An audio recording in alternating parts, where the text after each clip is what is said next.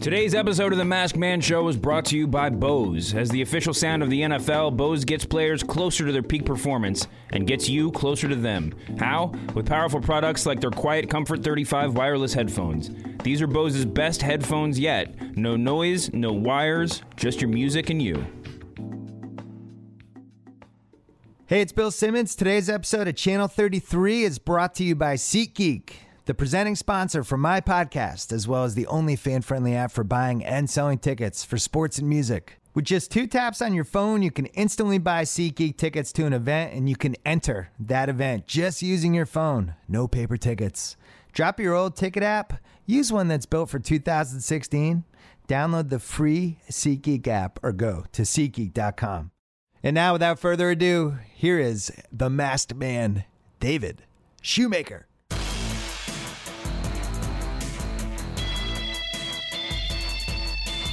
Welcome to the Masked Man Show. I've got a very special guest to kick things off this week. Doing my WWE year-end awards, and I wasn't quite sure who to put on for Rookie of the Year, but I found my man. He's on the phone with me right now, my old friend, Peter Rosenberg. How you doing, Rosenberg?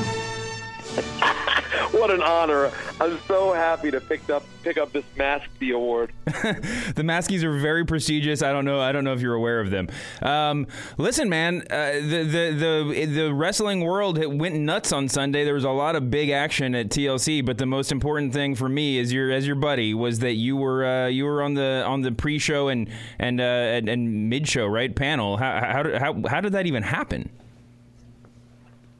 Oh man, I don't know. I guess it's happened over the last 10 years that you've been a part of much of it, watching me sort of schmooze my way around. But I'd been talking to them for a while, like maybe since WrestleMania, about different stuff. And then, I don't know, a few weeks ago they called me and said, "We want to try this thing. Are you interested?" And I said, "I'm very interested." And in my mind, I thought, well, I wonder if this would compromise the credibility of my podcast. And then, as you know very well, I said, I don't care about the credibility of my podcast. So, of course I did it.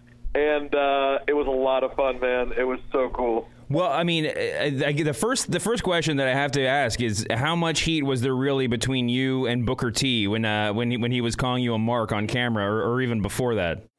I'm confused here. I thought your name was Peter, not Mark. No heat whatsoever. He was giving me like the most friendly. He gave me the most friendly ribbing all day. There's a locker room for broadcasters, and Booker was obviously in it. And I pulled the classic wrestling rookie move of putting my bag on Booker's chair. Oh no! So I already was getting ripped from the second I showed up. And he's like, "Man, I can't believe it. This guy put his bag on my bag." Yo, he talked about it. He was talking to Morrow about it for 10 minutes. He was like, "Could you believe he did this? I don't understand." And, he was being hilarious, and he just kept going. And in our rehearsal, he was busting my chops for that.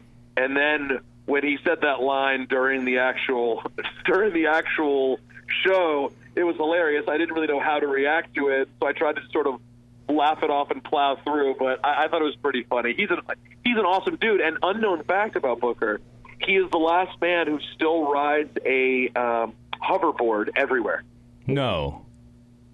Yes, he is the man flies on a hoverboard backstage at WWE all day.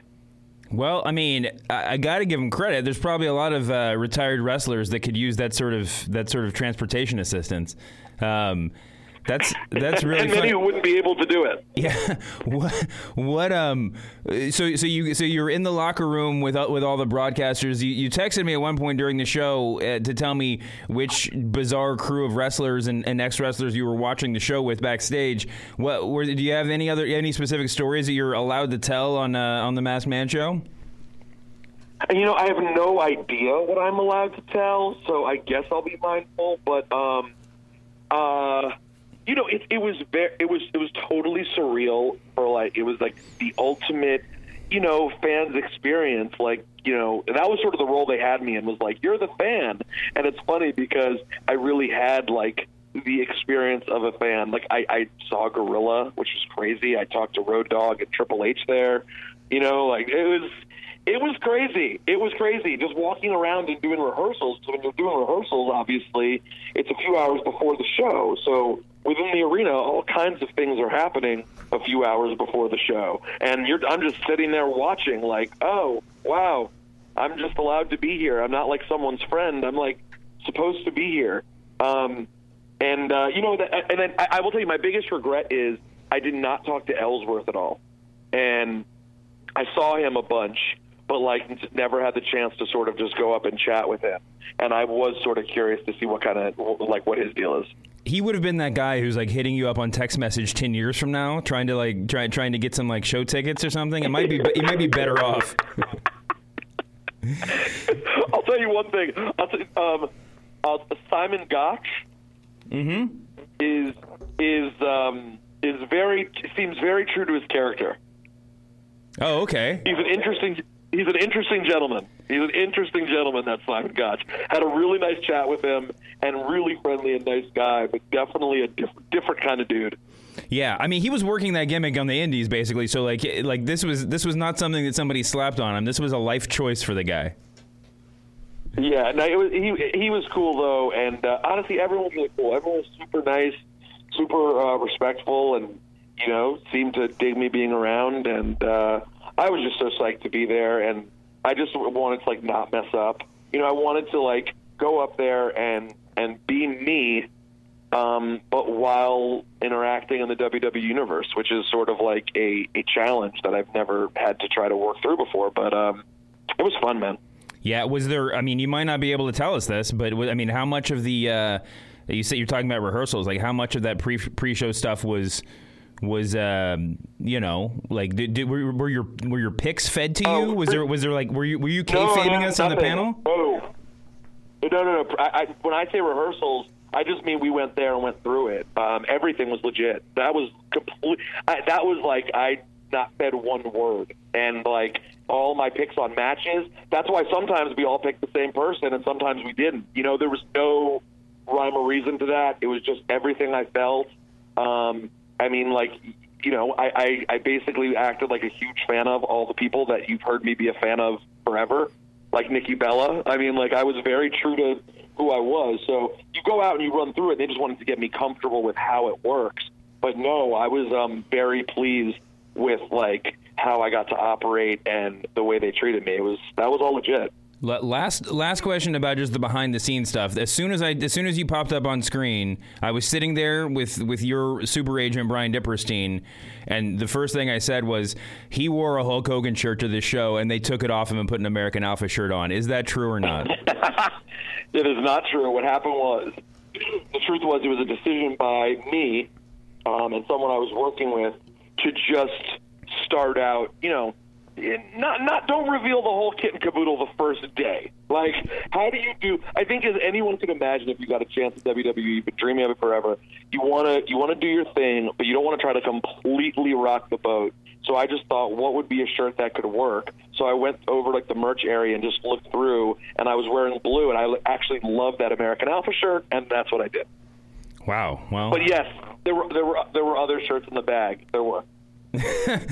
That's really great. Well, you looked great. The show, I mean, the pre-show was. I'm a fan of the WWE doing the pre-shows in general, but you definitely gave it more of a like a real sports panel vibe. It just seemed like you're one more like trained talker on there really changed the dynamic a little bit, and I thought it was good. Were you scared of Daniel Bryan? I know we've interviewed him before. You've interviewed him more than me, but like his personality has sort of exploded over the past few months. Was it weird sitting next to him, not knowing what he's going to say? Yeah, like that was the thing I told him right when I sat down. I was like, dude, I didn't know you were going to be so good at this. Like, where did this come from? And then sort of the funny thing is you sit around during the show, and obviously before we go live, we come out maybe 5 minutes before, and so you're sitting in a WWE arena with Daniel Bryan. The crowd obviously just starts chanting yes, yes, yes, and Daniel Bryan over and over and over again. And I'm like, I don't even know what you do. Like, he just sort of keeps waving, and then like settles in. But I'll tell you that the person who I am like most respectful of and such a fan of now is Renee. Like, Renee is such a pro, dude. She is so good. And I told her, I never realized that she sort of has a real Michelle Beadle quality of, like, being able to sort of just comfortably navigate a show and lead in a way where she totally is amazing as a traffic cop, but also adds her own personality and does it in a way that's, like, super relaxed. She's awesome. And, like, straight up took me under her wing from when I saw her last week in Stamford. She's literally just, like, taken me under her wing and been awesome. And it's funny to be under her wing considering I'm 6 years older than her, but you get the idea. Well, yeah, she's in the biz, you know. Maybe someday you'll be able to sit next to her in the play-by-play booth or something. Listen. Wow! Now you're talking about making history. That's what you're talking about, Masked Man. Listen. I mean, there'd be nothing that would make me happier. Have you read the reviews of your work on the internet, or are you just like keeping your ears and eyes shut? As you may or may not know, I have been so involved in other sort of beef in my other career that I really haven't gotten to see anything. And, like, I know I killed it, so I was just walked out like, that was good. Like, I knew it was good. I knew it was – dude, Road Dogg came up to me and was like, that was awesome. And I was like, all right, I'm done. What is there to – who am I going to worry about? What internet person am I going to worry about? Yeah. But what are they saying? How did I do? I mean, the word came out that Jerry Lawler and Lita, or who knows if this is true, but that Jerry Lawler and Lita probably won't be working that pre-show thing anymore. And then I didn't read a lot of direct reviews. I read that. I don't think that has anything. I don't think that has one thing to do with another. If that's true, honestly, I only mention it. I only mention it because I didn't look for comments on you. I usually stay away from that stuff because it makes me nostalgic for our time together. There's always the people who are just like talking about it when we were together and then like comparing our shows, and it's just, even if it's positive for both of us, it's sort of sad, you know. It's like whatever. But I stumbled into some of the commentary on that on the Lita Lawler thread. And I think it was mostly good. I don't think nobody had anything bad to say about you that wasn't just I hate Peter Rosenberg from the beginning or whatever. So forget those people. Yeah. Right, and that's what I got mostly like I did the first day when I was like sitting around watching the show. I did search my name, and most of it was all good. My favorite thing was Lance Storm tweeting, "Who the hell is this bald white guy?" Dip and I were looking at that during the show. That was the highlight of my night, I think. Yeah, that was awesome. Guys, the fact that you actually cared enough about my appearance to go be social and watch TLC, that was very flattering. Well, I mean, listen, the fact that you cared enough about it to immediately forget it and then start a beef with Trevor Noah and Charlemagne really shows a lot about your commitment to WWE. I know. You're right. How many current things do I have going on with different people? I really am taking this being a WWE superstar very seriously. Yeah. If you were actually a WWE superstar, I think you'd be fired for all that right now, but that's okay. Before I let you go, man, do you have any favorite matches from TLC or any favorite spots you want to talk about? Anything that surprised you? Well, let's first of all start here by saying, is it a coincidence that the first night that I was with the WWE, I thought it was an amazing pay-per-view? And, like, I'm not just saying that because I was there, but, like, I think from everyone I've talked to, it was sort of one of the best non-Big Four pay-per-views in such a long time. It was awesome. I think the main event was great, and the Dolph Miz match was great. But I enjoyed, truthfully, I didn't get to watch a lot of Kalisto, Baron Corbin yet, but truthfully, I enjoyed everything. And you know me, I went out in the arena to watch Nikki Carmella, and I don't know that I've ever heard a crowd as like vocal during a Nikki Bella match as that one. I thought that was pretty awesome too. Yeah, I mean, it's not news for me to say. Like what SmackDown's really excelled at since the brand split is on SmackDown itself. The 2 hours are really well constructed, and there's like a sort of like narrative arc throughout the show that's really coherent in a way that a 3 hour Raw is just too sprawling to be. But yeah, I mean, when you break down TLC, when you get into the details, it diminishes the card. When you're there watching it, like even the lesser matches, the Wyatt family winning, it accomplished what it needed to accomplish. Nikki Bella versus Carmella, same thing. Corbin versus Kalisto was actually I don't know if I'd call it a great match, but it was about 10 times better than it had any right to be. But just the overall show, it just felt like I went over to, like we said to Dips. I mean, I had to leave. I had dinner plans. So I was planning on watching just the first hour, and then I just got caught up and watched the whole thing. I mean, it was just a really good show. It's not exactly right to say top to bottom, but like the entire package of the show, I thought was just really amazing. Yeah, that's how I came away feeling, which was like, whoa, I was kind of like, it was almost difficult because I was kind of walking around and watching it in different places throughout the night, and I kind of was like, man, I wish I just had a good seat for this show, because I was a little taken aback by how good it was. And I will tell you what, I think it continues to add to sort of the pressure on Raw to keep pace with SmackDown. Like, we'll see how Roadblock goes. I'll be impressed if Roadblock's able to be as good as that show was. Yeah, I mean, that's really true. And it's, excuse me, especially at this time of the year when we're just getting into nosedive into Royal Rumble and then WrestleMania time. Raw has a lot to keep up with. I mean, Raw on Monday this week was really, really good. The level of wrestling and the kind of storytelling over the past few weeks has been really interesting. But I mean, TLC was a real accomplishment, and I think that the two people we have to thank the most are James Ellsworth and Peter Rosenberg. So you're thank you. Everybody always says that AJ Styles can carry anybody to a 5-star match, but I had no idea that you were the AJ Styles of the announce table. So I was about to say you didn't know that Peter Rosenberg could carry the company to a 5-star pay-per-view, and that's exactly what I did. Thank you. Well, I'm glad that you had a good time. I'm glad that you got to do it, man. I mean, it was really cool to see you, and that they that they let you be you. That's pretty cool, man. You're shooting on the WWE Network. Well, hopefully they won't immediately want to not talk to me after doing your podcast. But I'm thrilled that I did it, and hopefully there's more to come. And if there's not, I'll still feel like I lived a dream, as corny as that is. And also, Alexa and I will be in LA in January. So we should do a double date with you and the valet. Hey, listen, I would love to do that. And for all the LA-based stalkers who are listening to this, we'll wave to you as you like look at us through the window. And we will likely be at Katsuya in LA Live. Yeah, not hard to find us. All right, man. Well, thanks for calling in. It's always good to talk to you, but especially now that you're famous, it's good to know you're not too important for your old friends. Oh no, I still have all the world for every pecker-headed humanoid out there. All right, man. Have a good day.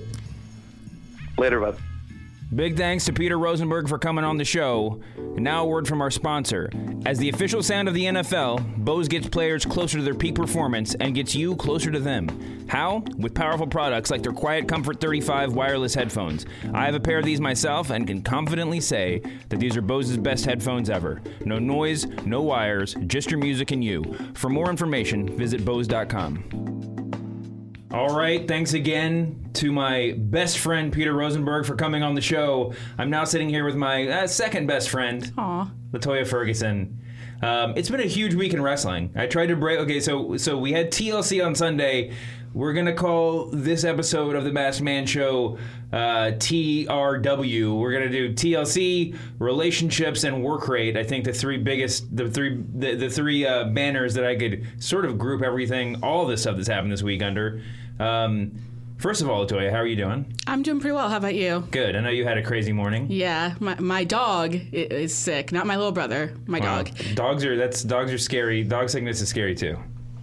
But we're here for a very important reason, which is to break down the TLC card off the top. You were saying right before we went live that you thought it was one of the best TLCs that you can remember. Yeah, the thing about TLC, which I was talking about a lot in my reviews leading up to it, was how inherently it's not the best pay-per-view, because you can get a great TLC match, you can get a great ladder match, but then you have to shoehorn things like a chairs match where only chairs are legal, which is just a ridiculous concept. The stairs match, of course, the infamous stairs match. And it's just building matches around a gimmick pay-per-view as opposed to building a pay-per-view around like the matches and the feuds.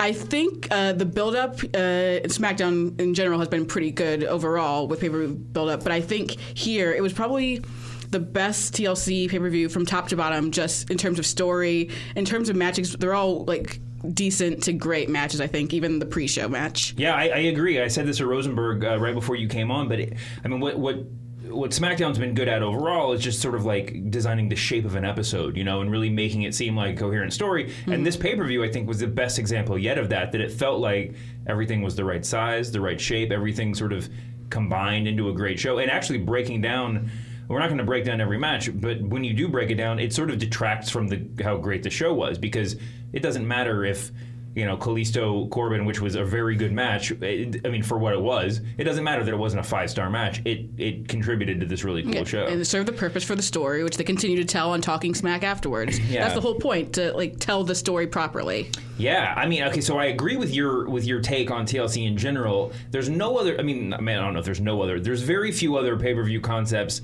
that sort of force you into that snarky bad fan mode where you're just watching matches saying, why don't they use the chair for this? Or like, why did he put down his weapon? Or the tweets that I always get, which are like, is there any difference between a no holds barred match and a TLC match? Or there's all these like just silly questions that pop into your head, and it's fun to ask them at the time. And then, but you try to be a little bit more upbeat about if they're doing their job well, then you can suspend your disbelief for how ridiculous some of these matches can get. And I think that TLC, the pay-per-view, did it very well. Yeah, the Insta reviews were all talking about the title match, or the two big title matches, the World Championship match, the World title match and the IC title match. The SmackDown Women's title match I thought was also really good. I think if we take a step back and just look at it in broad strokes, this was the night of the heels on SmackDown. It really was. Everybody, with the exception of Nikki, right, was... and discounting the pre-show, no offense, it was all heels, I believe, and coming out on top. And I could not be more excited for our new tag team champs, Bray and Randy, because they're my good friends, I can call them Bray and Randy. I couldn't be more excited for Alexa Bliss getting a little run with the belt, or a big run, who knows, and keeping the belt on AJ. It seems like a no-brainer, but I was watching with some guys, watching the show with some guys at my buddy Brian Dipperstein's apartment, and we kept on trying to like map out the way forward. It really just seemed like that unless Ambrose and AJ Styles is going to be a feud through WrestleMania, then this was the point where you had to pivot away from this feud. Exactly. But I think they did it in the best possible way. Now, I don't know if I don't know what James Ellsworth's role is going to be going forward, but I've gotten to the point. Tell me your thoughts on this. I've gotten to the point where people who like talk shit about James Ellsworth, I just don't even have any time for it. I feel like they're not seeing the forest for the trees, basically. I do think this was the perfect time for Ellsworth to make a turn because, well, it's not even really a turn, as it's just like his full-headedness. But as I've been saying, is that the longer this goes, the more Dean's like, I'm really a cool guy, like shots at Ellsworth, like they kind of kill him in his promos because he'll be like on fire in his promos and the crowd will be with him, and then he'll like make a jab at Ellsworth or be like, hey, do my errands for me, and then it will lose them. Yeah. So Ellsworth had to do something so like Dean could be fully loved. Yeah. Although, there have been a lot of people if you want to turn Dean Ambrose, attacking somebody like James Ellsworth might be the way. I came to this realization where it was the night of the heels at TLC, and yet I don't know that there's anybody in the top half of the card that I wouldn't rather be a heel. Ambrose would be better off playing heel, I think, in a general way. Everybody was saying Dolph Ziggler. We're an like internet needs fan to turn. of you. I know. I'm not saying that the show should be all heels. I just think everybody on this roster would be better off working heel right now. They're just everybody, all the baby faces, Ellsworth included, are at the moment where they needed to turn. With Ziggler, I feel like he either needs to turn heel, which I was saying early on when like the SmackDown drafts, like when they first started, and it's like, oh, it looked he was going to turn heel, or just put him in a tag team at this point. Yeah, put him in like with a good tag team partner. Obviously, that makes sense. I said last week, just put him with Baron Corbin and just totally rerun the Shawn Michaels Diesel storylines of the 90s. You know, I mean, just like they'd both be better off that way. But yeah, I mean, I thought it was I thought it was a really good show. And you talked about Talking Smack, which was not. I mean, it's always a great product. But the way that they just brought Ellsworth right out to explain himself, it's an integral part of the storytelling. Because he needed to explain himself. You don't want to. You want to build anticipation, but you don't want the logical holes to be there for the entire week or the few days to get to the next show. Well, it's especially important for SmackDown because you have 2 days to wait. You can't just wait the 24 hours, the 20 hours, whatever, until the Raw cold open to explain. And yeah, I mean, and honestly, the explanation he gave was perfect. With 2 days of internet theorizing, there probably would have been some better ideas or something. I mean, the reason why wrestling fans are so often disappointed, as I've written and said before, is that fantasy booking, you have to pick sides, right? You imagine a thing and you're like, that's what I want to happen. If it doesn't happen, you just say why did they mess up, right? Exactly. Well, we're gonna circle back around to this a little bit because I think this has been an incredible week for work rate in general terms, and we're gonna hit that at the end. But so AJ Styles and Dean Ambrose, Miz and Dolph, both really high quality matches. I mean, AJ Styles and Dean, to have a match end the way that it ended and to not feel like you got ripped off says a lot about how good the match was. But we'll come back around to that. But how do you feel about Alexa as champ? Are you? Oh, I love Alexa Bliss. My one problem in general with the feud was that I feel like obviously she's still kind of green, but I think that she has a work ethic that would make it a good title, championship reign. Yeah. It's just I worried because she does need to be slightly carried in matches still. But I love Alexa Bliss. It's true that she's green, but I'll say this for her, green is much better than that mahogany color that she used to be when she was a professional bodybuilder. And if you haven't Googled, actually don't Google those images because it'll ruin your impression of Alexa Bliss forever. Another interesting thing that we saw some of this on Sunday, but a lot on Tuesday, is that I feel like with Bray and Orton at the top of the tag team division, where the rest of the tag division is getting a little chance for a reboot. The Ascension is obviously kind of being slightly tweaked in their presentation. I just think that the Hype Bros seem like they're getting a look, and I think American Alpha they're really doing a very low key sort of Daniel Bryan-y storyline with them. That by the time that they actually take the belts off Orton and Wyatt, it's going to mean a whole lot. Exactly. And as excited as I think everybody listening to this probably was for them to just, shoot them right to the top of the division when they did the brand split. It's for the best that they're not. Oh, it's just so much better. And if they're off TV for a week, it's fine. It's so much better this way. I understand people's frustrations that maybe they're not as over as they were in NXT, but it's one of those things where you don't want them to just be like, here, you should like these guys, and now they're at the top. Let it build. Yeah. It's going to be worth it. It's one of those instances where the dream is actually being fulfilled, that they are elevating the titles and elevating themselves at the same time. And it's really sadly unusual that actually, comes to pass. Yeah. I like your shirt, by the way. You're wearing, it's a map of the United States with all the wrestlers from different states' names as the shape of the state. Yes, sir.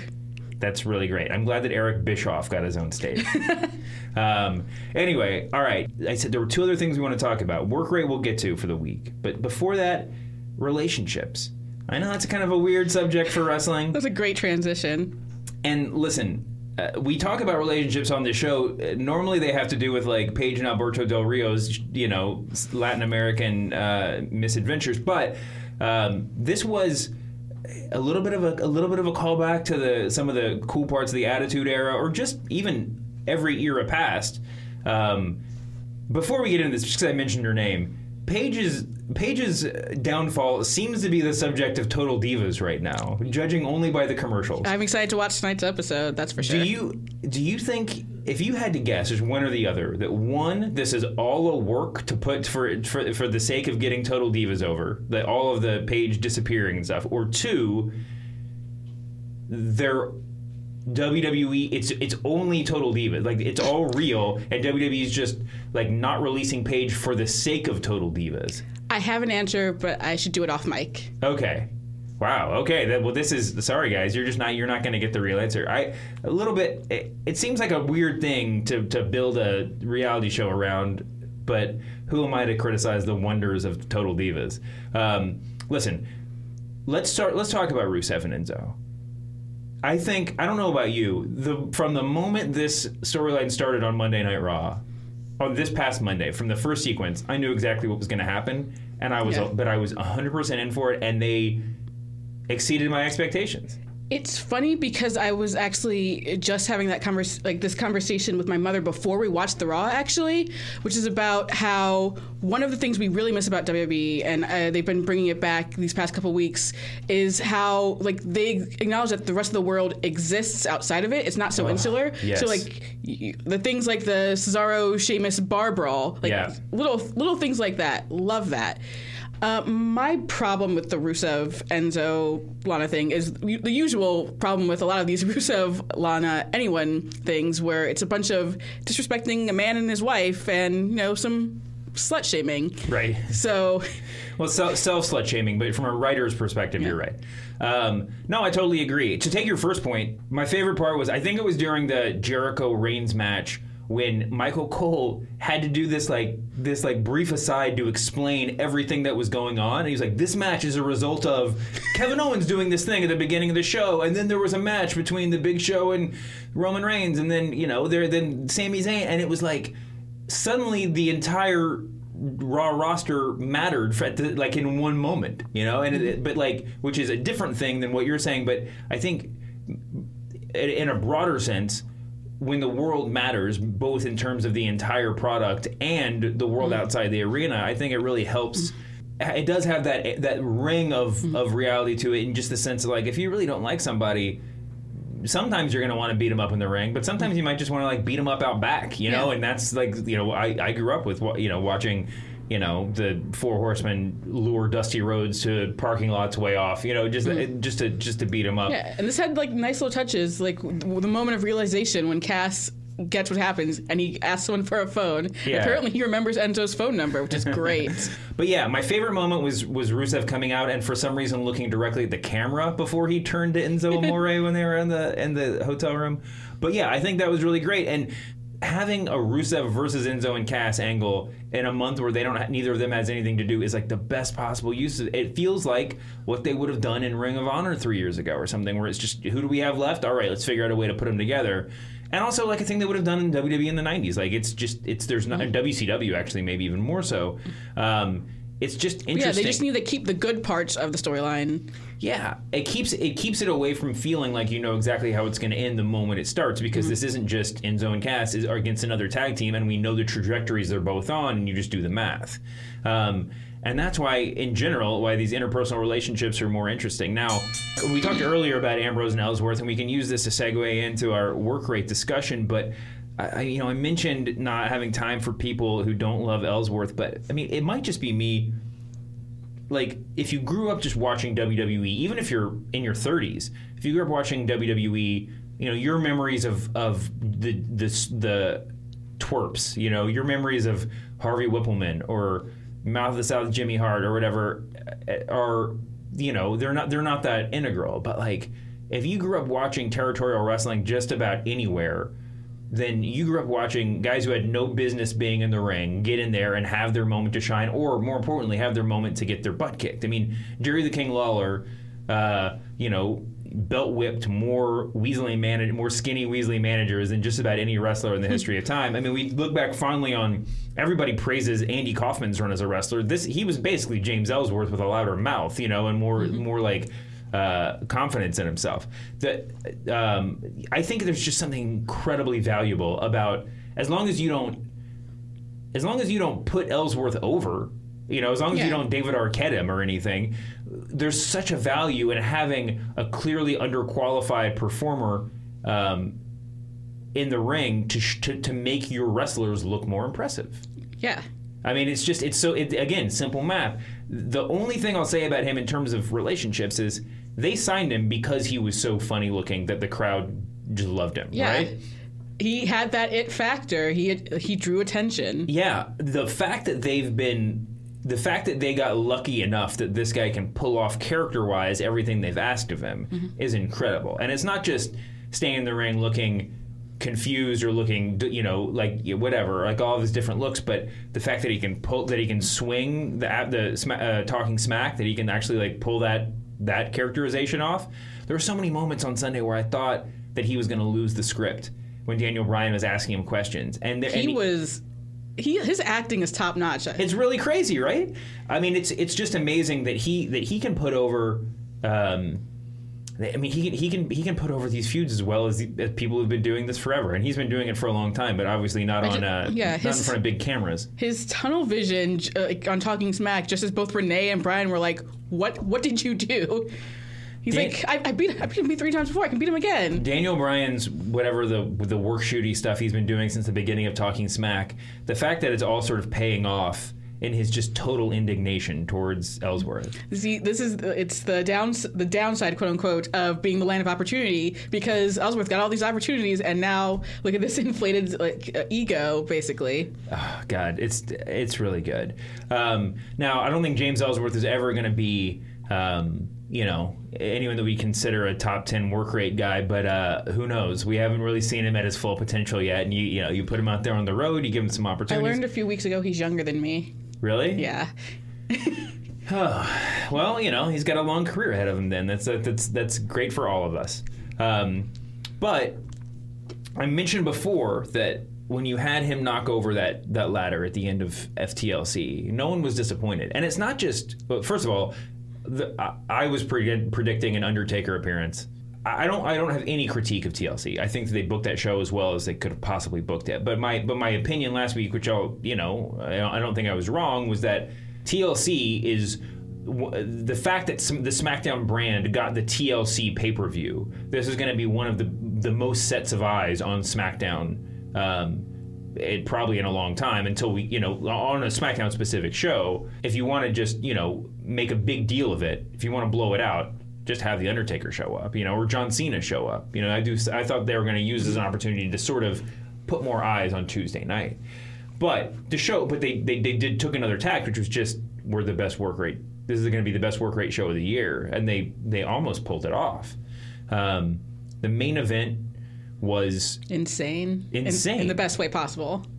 Ambrose deserves a bunch of credit for so many cool things happened in that match, and the plotting of the match, the pacing of the match. There are people will always have a couple of issues with his work rate. It's not that which it's unfortunate too, because if you're going against AJ Styles, it's kind of hard to keep up in that level. But the thing is, he can keep up. I think that he can keep up, but people are of course going to be looking at AJ Styles because he's AJ Styles. I think that Ambrose, to his credit, keeps up. is at his best when he's against someone who's really good. His matches against Rollins have been good, and AJ even better. That flip with the power bomb onto the 6 chairs that they did in the ring, or whatever that was. Orange Crush? Is that what it's called? Is that what it is? I think so. I'll give that to you. But that was just that was Dean executing a perfect move. AJ is like the flippiest guy in WWE, but if you go back and watch that, there's very little that AJ could have possibly done to even help that move go off, except know how to position his body while he's being thrown by Dean Ambrose. And just cross his fingers. It's it's that little flip out thing. But there were so many cool moments in that match. The stuff outside the ring. Jumping off of a ladder that's on a table is a cool spot, but also incredibly difficult. I was just sure he was going to somehow kick it backwards and fall on his face. There were just so many cool moments. Did you have anything stand out to you? I really just loved the entire match. I love the people who pointed out that this is the second TLC ladder match main event where it ended with fuckery that involved an AJ, because you had the Ziggler Cena one that involved AJ Lee pulling the ladder pushing spot on Cena. Oh, that's really great. The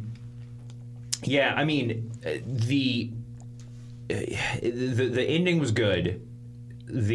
What happened in the match, I keep coming back to it, was so great. AJ's that 450 springboard that he did outside the ring. Yeah, and from inside to outside the ring. Yeah, and if you were a second off, he would have like just broke his head basically. Oh yeah, he scorpioned himself, but in like a totally fine way. Yeah. And they the managed... replay, I was like, that made me feel safe about what just happened because I was so worried. Nobody's a safer worker for what he does. It's like the pound for pound safest worker. The flip for flip. AJ Styles is the safest worker in professional wrestling. Get that T-shirt. And yeah, just the ending and then the cut to Talking Smack, and you have Renee and Brian both be like, "What just happened?" Yeah, such a good image. Much better than Tuesday when they opened Talking Smack, pretending to react to a Bray Wyatt video promo. Like as if that something bad had happened in the production truck to allow that. You know? Well, no, it wasn't not supposed to be like a video promo. Wasn't it that they had taken over and then they teleported or whatever, and then they were showing up? Sure, yeah, but I mean, yeah. that was just I like my Talking Smack to be a little bit more legit. Also, I like my Talking Smack to be live. Also, yeah. Talking about guys who are we're already adjusted to. Let's jump back to Raw. Kevin Owens versus Sami Zayn. That match on Monday was one of my favorite matches I've ever seen him have. Am I crazy? I mean, just given the constraints, I wouldn't think I have any one of their matches where I hate. I think it was very, very good. They just went all out. Like the way that they were doing that match. I thought that they had me believing that Sami Zayn was going to win, only because of the degree to which they were just pulling out all the stops. And I think at this point they should, whenever those two go against each other, they should always go all out because they have a lot of tension.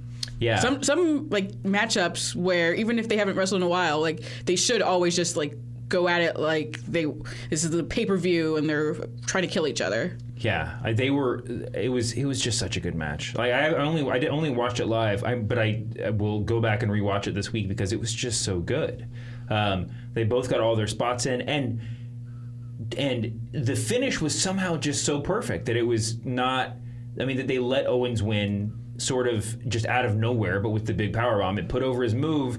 But it also we didn't have to go through. I mean, but it didn't feel like a false finish. It didn't feel bad. It just felt like Sami Zayn was right there on the cusp. But Kevin Owens is always able just to end a match. You know, he's able to get the knockout. I loved that match. Like there's no, like that was so good.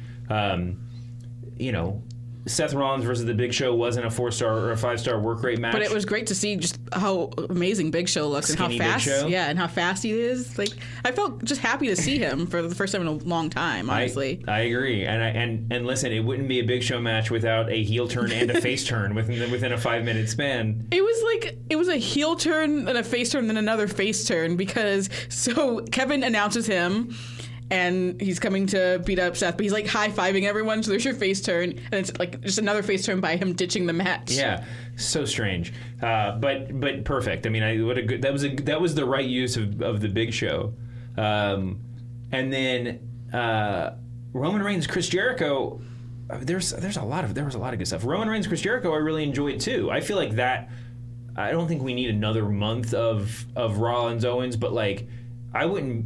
Reigns and Jericho had good chemistry, and I really enjoyed seeing them work together. I enjoyed the match. I wish Jericho could have won because they were playing up the fact he never won the U.S. title, and also Roman definitely doesn't need the belt because. Well, that was okay. So for the second time, I agree. For the second time in the night, they had me believing because.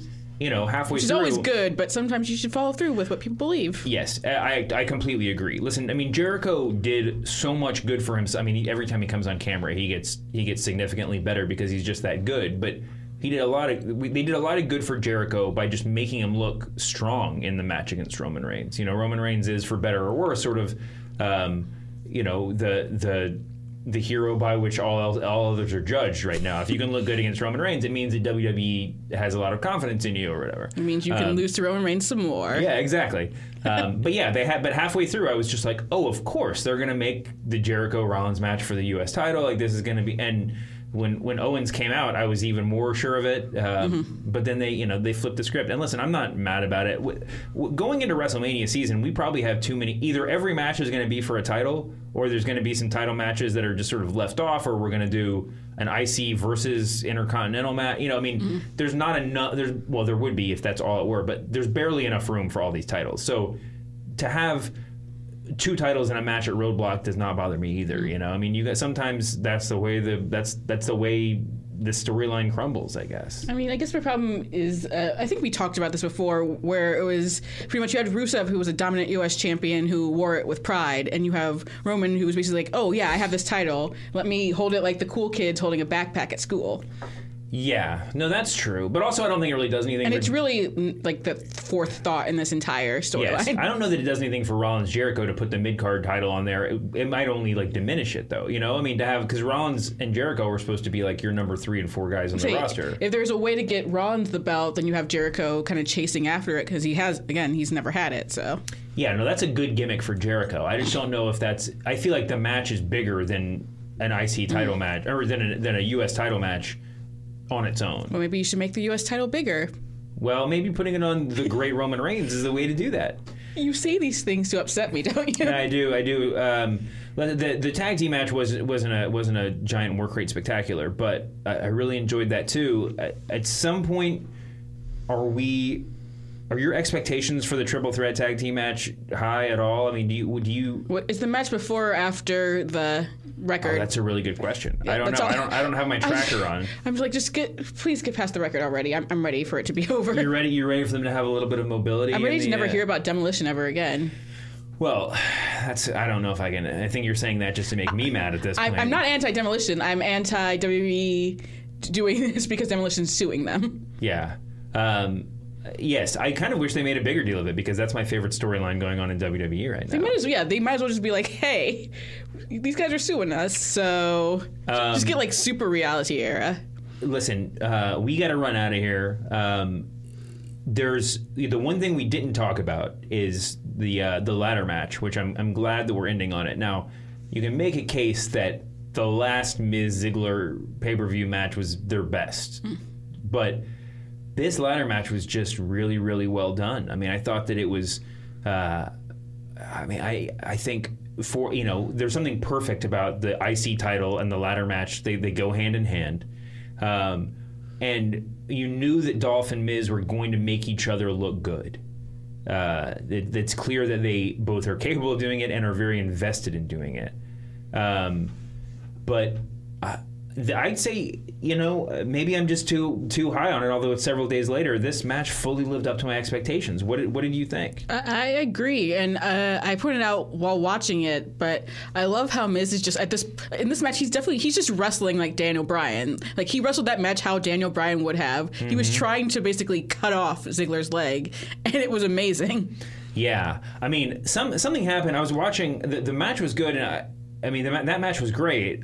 His match against Ambrose on Tuesday, I thought was really fun too. And I was watching him when he had the figure four in that match. I was just like, wait, when did the Miz learn how to do the figure four? But I realized I haven't like made a joke about it to myself in a while. But he's like really figured it out. Yeah. It looks really good.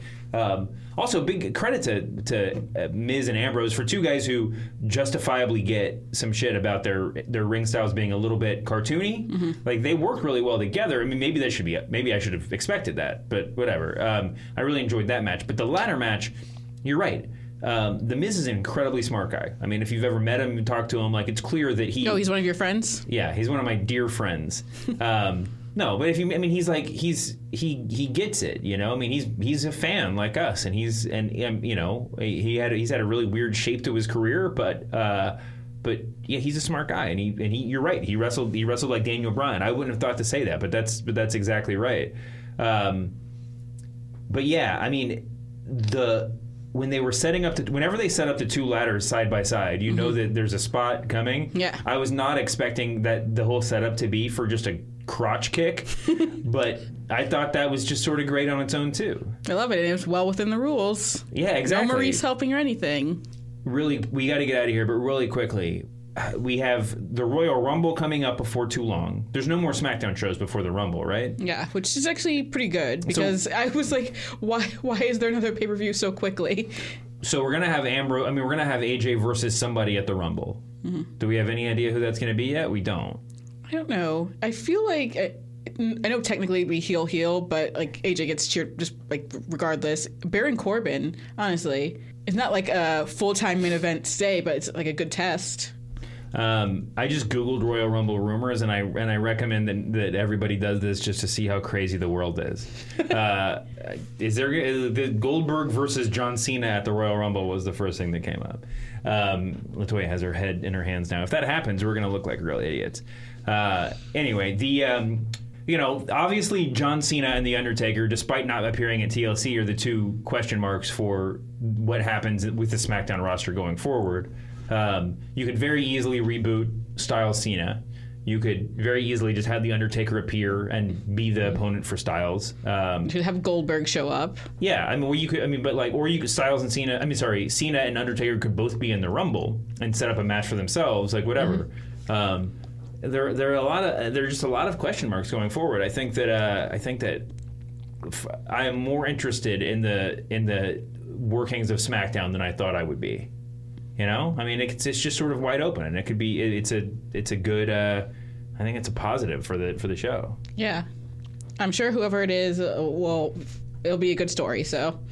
Yeah, I totally agree. Well, listen, thanks for coming on. You have anything you want to plug? Well, you can find me at Twitter at LaFergs and AV Club and other places, which I can announce in the new year. That's awesome. And yeah, we'll be back next week. And thanks again to Peter Rosenberg for coming on. Thanks to LaToya. And thanks to all you for listening. Have a happy week, humanoids.